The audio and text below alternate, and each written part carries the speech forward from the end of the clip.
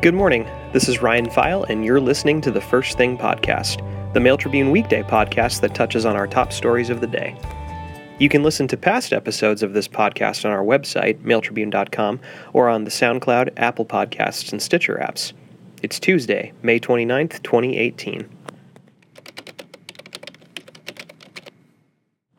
First up, state wildland firefighters plan aggressive initial attacks on southern Oregon wildfires this season, hoping to repeat last year's success at curbing burned acreage on non-Forest Service lands to less than 1/5 of normal.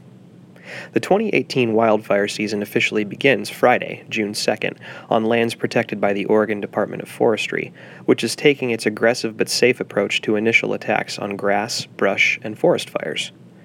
Jumping early on wildfire starts proved effective in 2017, when the season opened June 4th and saw 350 fires char just over 1,000 acres during the 138-day season, according to ODF. While the number of starts was about 1/3 more than the 10-year running average of 230 fires per year, burned acreage in 2017 was less than 20% of the 10-year average of 5,600 acres, according to ODF. The quick attack approach also helped contain 97% of ODF's fires here to less than 10 acres, records show. Those numbers do not include Forest Service blazes, among them the Chetco Bar Fire that neared 200,000 acres by itself.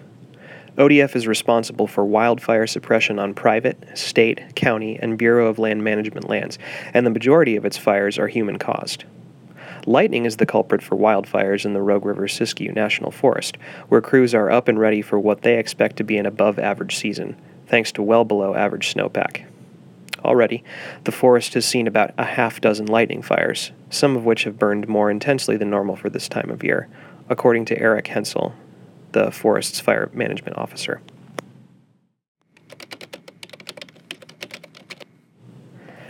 And last up, a group of Ashland residents is fighting an uphill battle against a proposed cell tower on top of the science building of Southern Oregon University, as its permit application has been approved. Verizon proposes to install wireless communication facilities, including antennas and associated equipment, on the rooftop of the university's science building to provide more capacity in the area. It claims that its local sector is soon to become saturated, quote, later this year or early 2019, potentially causing, quote, unreliable or degraded service. The proposal, first submitted in August 2017, received approval from the Planning Department on May 16th to obtain necessary permits. A group of local residents is gearing up to fight the decision, claiming the cell tower would pose health risks to Ashland residents. Opponents claim that the cell tower would produce electromagnetic radiation that would cause health problems, nausea, headaches, and flu-like symptoms, to people who live nearby the tower. Several residents spoke to the Ashland City Council meeting on May 15th, urging the city to issue a moratorium on the project over health safety concerns.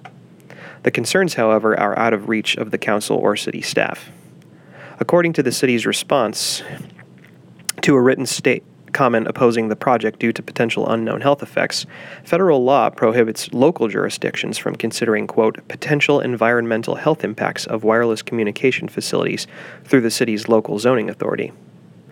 This preclusion prevents the city from considering health impacts in individual land use decisions and would also prevent the city from imposing a moratorium of facilities of this nature, the response reads. Verizon indicates it plans to install the cell tower soon to avoid impacting services in the area. It will pay SOU $18,000 annually to rent the cell site. And that's it for today. Be sure to check out full versions of these stories at our website, mailtribune.com. And if you want to stay connected to us throughout the day, follow us on social media. We're on Facebook, Twitter, Instagram, Pinterest, and YouTube. Have a great day.